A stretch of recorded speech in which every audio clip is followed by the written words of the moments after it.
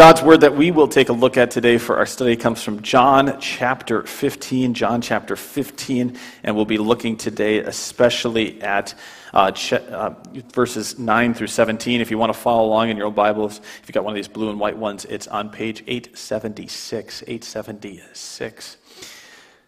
I've experienced, like all of us, my own successes, but mostly just a lot of failures in life. And I've experienced those failures so much that at seasons I can be very frustrated and angry and depressed about things. I think that's pretty normal. At one season I was experiencing so many failures. I ran into a pastor, and we got into the talk of how you start out your time with a congregation, and he said, the chief thing is that the congregation wants to know that you love them and that they can love you. The neat thing then with that experience was that he went on to just love me. He didn't lecture me about it. He loved me. He would write me notes, little texts, and say, "Hey, I'm proud of you." He would say, "I'm more proud of you than you are of yourself," which was good for those days where I felt really bad. He would say, "I love the growth I'm seeing in you." He just called me sometimes and to encourage me. When I called him and I had a problem, he didn't lecture me or try to fix me. He said, "How about you tell me what you think you should do, and I'll just listen." I said, "Just listen? Nobody else in my life just listens. Everybody else wants to fix me." It was amazing. He truly just loved me well. When we were together, he prayed for me. He hugged me. He would pray for me by name, out loud, something that nobody else does. And when we had some money issues, his church supported us in going through some stuff. It was amazing. I felt truly loved, and so I could write to him in a card as I ended that phase of our relationship, "You have changed my life. Thank you." That was what one man's love did. One person's love. Amazing things. Easter is this great message of God's love for the whole world. God loves his world, not just so much that he would send his son, but that he wants to restore the world. He wants to put the world back together for us. And Jesus is beginning that process. He's working that process, and he wants to work that process out through you.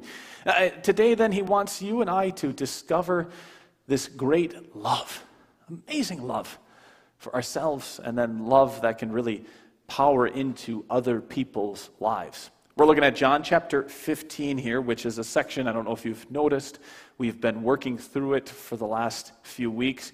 Even if we haven't studied it, we've been listening to it on the Sundays because it's part of the prayer that Jesus wants for you and I after he leaves this world. It's the stuff that he prays for before he leaves that he wants us to get after he leaves. And one of those things is today's topic. It's this amazing love.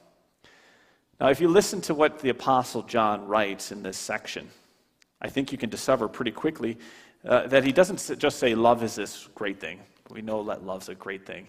What he tells us is love does great things for us. He writes it this way. He says, "As the Father has loved me, so have I loved you. Now remain in my love. If you keep my commands, you will remain in my love, just as I have kept my Father's commands and remain in his love. You did not choose me, but I chose you and appointed you, so that you might go and bear fruit that will last, and so that whatever you ask in my name, the Father will give you." Do you catch this? You catch this? He doesn't just say love is a great thing. He says, "My Father loved me, I love you, you remain in my love, and you do that by obeying or keeping my commands." And then he puts it another way in the end. He says, "And you will bear fruit." You see that? He says, love can drive you to doing something in your life. Love can drive you to doing great things. I want you and I to rediscover, right? To rediscover this ancient wisdom of love. I want to get this ancient wisdom of love because I look at so many people and I see their lives missing love, and I wonder how much is lacking from their lives. The Bible says this in more than just this place. It says this a couple of times, how much love does for you. The Bible, for example, it says, we love because he first loved us. That's one of the great commands from the great statements from John. John is saying, love, somebody else's love drives your love, right? It changes what you do. Or Jesus said to Peter, do you love me? Feed my sheep. So we don't just love because, we don't just obey other people or do things because we love them. We actually obey and we do things in life because somebody else loves us. And you can see this as soon as you meet somebody, as soon as you see somebody who doesn't have love in their life. That person will shut down. Now, I think about a story of a young girl named Alex. She was an 11-year-old girl, and she said she felt empty, she felt miserable. She was never content or connected to other people. She felt shame. She felt like she was embarrassed. And she transferred, she changed schools, constantly trying to fit in and feel better about herself. One day she came to her mom and she said, Mom, I don't feel unloved. I don't feel anything. I'm just numb. I'm just numb. What a sad thing to say, huh? She told her mom, I feel numb. And her mom didn't know what to do in the moment. But her mom said, okay, I'm just going to wrap you in my arms. I'm going to wrap you in a hug and give you a kiss. Alex said a hug and a kiss was the only thing that came in that moment, but that was precisely what she needed to start the journey forward. And the rest of the story tells how Alex slowly started to come back to life. She started to feel things and to express love to other people. You and I, we know actually through research now, we know that love is in actuality the most important thing for human survival. Not because love is what pushes us to procreate or to mate. You can actually do that without love, and we see lots of that. No, love is the thing that makes us feel safe in life so that we can handle the ups and the downs. The strength of an emotional attachment, of a connection with somebody else that we would call love, is what gives us the safe haven to tolerate the storms of life so we can get back to doing things. You and I, we can't do anything without a connection called love. So I would want you to know that I love you. I do. I love you with a pastor's love. I hope that's not too awkward. I told somebody that the other day. I was like, hey, man, I love you. And they were like, yeah, I really love you too. And I was like, whoa, that's too serious. Don't go like that serious about it. I mean, I am serious about my love for you, but don't make it awkward, okay? But I want to love you with a pastor's love. I want to hug you and shake your hand, and I want to say I'm proud of you. I am proud of you. I'm worried about you. I'm concerned for you. I'm thankful for you. I'm hopeful with you. All those things. I love you. And if I don't get to tell you that or show you that sometimes, I apologize. I'm as inconsistent as the next guy. I know sometimes I'm probably really passionate about my love for you, and other times I'm too withdrawn, and that's my problem. I do love you with a pastor's love. That's not to compete with mom's love. Mom, your love is amazing, and thank you for your amazing love, especially also those of you who wish you were moms and you've had the heartbreak or the heartache where you can't be anymore. Thank you for your amazing love. My wife, I was planting, I saw just how amazing mom's love is the other day. I was cleaning up the flower beds in front of our house for my wife. You can finally go and look at them. They look presentable again if you'd like to see them. Cleaning those up the other day, and I went in and said, what do you want them to look like? What do you want out there? And she says, I don't know. What do you think they should do? And I said, no, don't do that to me. This is an act of love for you. I don't care what they look like. If it was mine, I would till them under and I'd plant grass seed and just mow them and call them good. This is an act of love completely, so you can't ask me what you want them to look like. And she said, oh, you mean it's an act of love, like what I do for you every day around this house, everything, all the time? Or, that is the mother's love, and thank you for that. It's an incredible love. But there's a love that is so much more amazing and a far greater love that we get to see in this lesson today. And it's the love that Jesus says, I no longer call you servants, but I call you friends. It's a friendship love. Jesus puts it this way. He says, instead, I have called you friends, for everything I learned from my Father, I've made known to you. Jesus says, can't you see that I'm the ultimate friend because I've laid down my life for you? Now you might be thinking, well, wait a second, how big of a deal is that? You know, a lot of friends lay down their lives for other friends. I mean, history is riddled with stories of men who gave up their lives for their fellow soldiers, or of individuals who work themselves to the bone in government offices to serve their constituents. How much of a big deal really is it to say Jesus has given up his life? You know, but you and I, can we really give up? I can only give up a few years of my life in reality.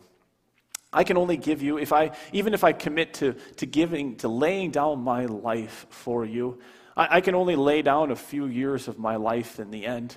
In the end, my life is forfeit. The Bible says that death is an executioner. It's coming for all of us. The wages of sin is death. Every one of us will die. You and I, we don't actually have a life to lay down. Our life is not ours. Sin has already laid claim to it. It can't take anything from us. Jesus comes along as the only guy who ever lived a completely good and right and perfect life. He's actually the only guy who can come along and say, I laid down my life. Nothing demands it from me. Jesus is under no obligation to give up his life. And yet, as the perfect friend, the really good friend, he's the only one who can say, I lay it down for you. I will give my life for you. I will be a substitute in your place. I will pay the price. I will give the sacrifice so that you can actually have a life. You know, every one of us, even if we said, I love you with my utmost, we're only giving up a few years of your life if you lay it down. Jesus is the one who is actually laying down his whole life because nothing could ever take it from him. And that's the secret. That's the secret of the friendship with him. You know you're a good friend with somebody, don't you, when they tell you their secrets?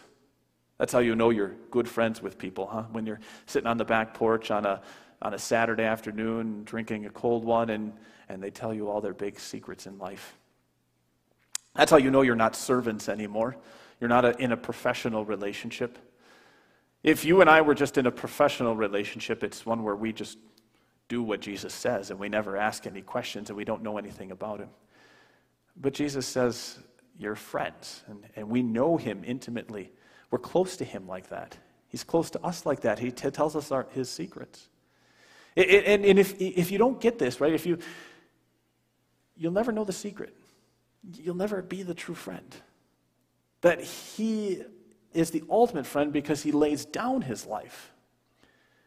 You know, and when you get that, you think, how do you respond when friends tell you secrets? If you have a friend over on Saturday afternoon and they tell you the secret, they say, this is the big secret of my life. You don't say, oh, that's a nice thing. Well, yeah, thanks for telling me that. Let's go have a beer and play some cards. Right? You don't say that to them, do you? You don't say, oh, yeah, the game is much more interesting. We should just get back to watching the Michigan State game. What do you say? You say, thanks for telling me that. Thank you for trusting me with your big secret. Thank you for treating me like your closest and dearest friend, and I will hold on to this secret. And then the next day you go and you tell your spouse, hey, it was really nice to have those people over. They're good friends, aren't they? And then Monday you pick up the phone and say, hey, you should come over again on Friday because we really enjoyed having you over and you're going to be a good friend in my life.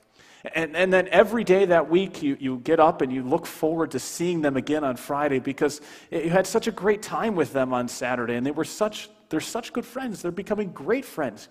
That's what a good friend does, right? The love of a friend to tell you that secret, it drives your life.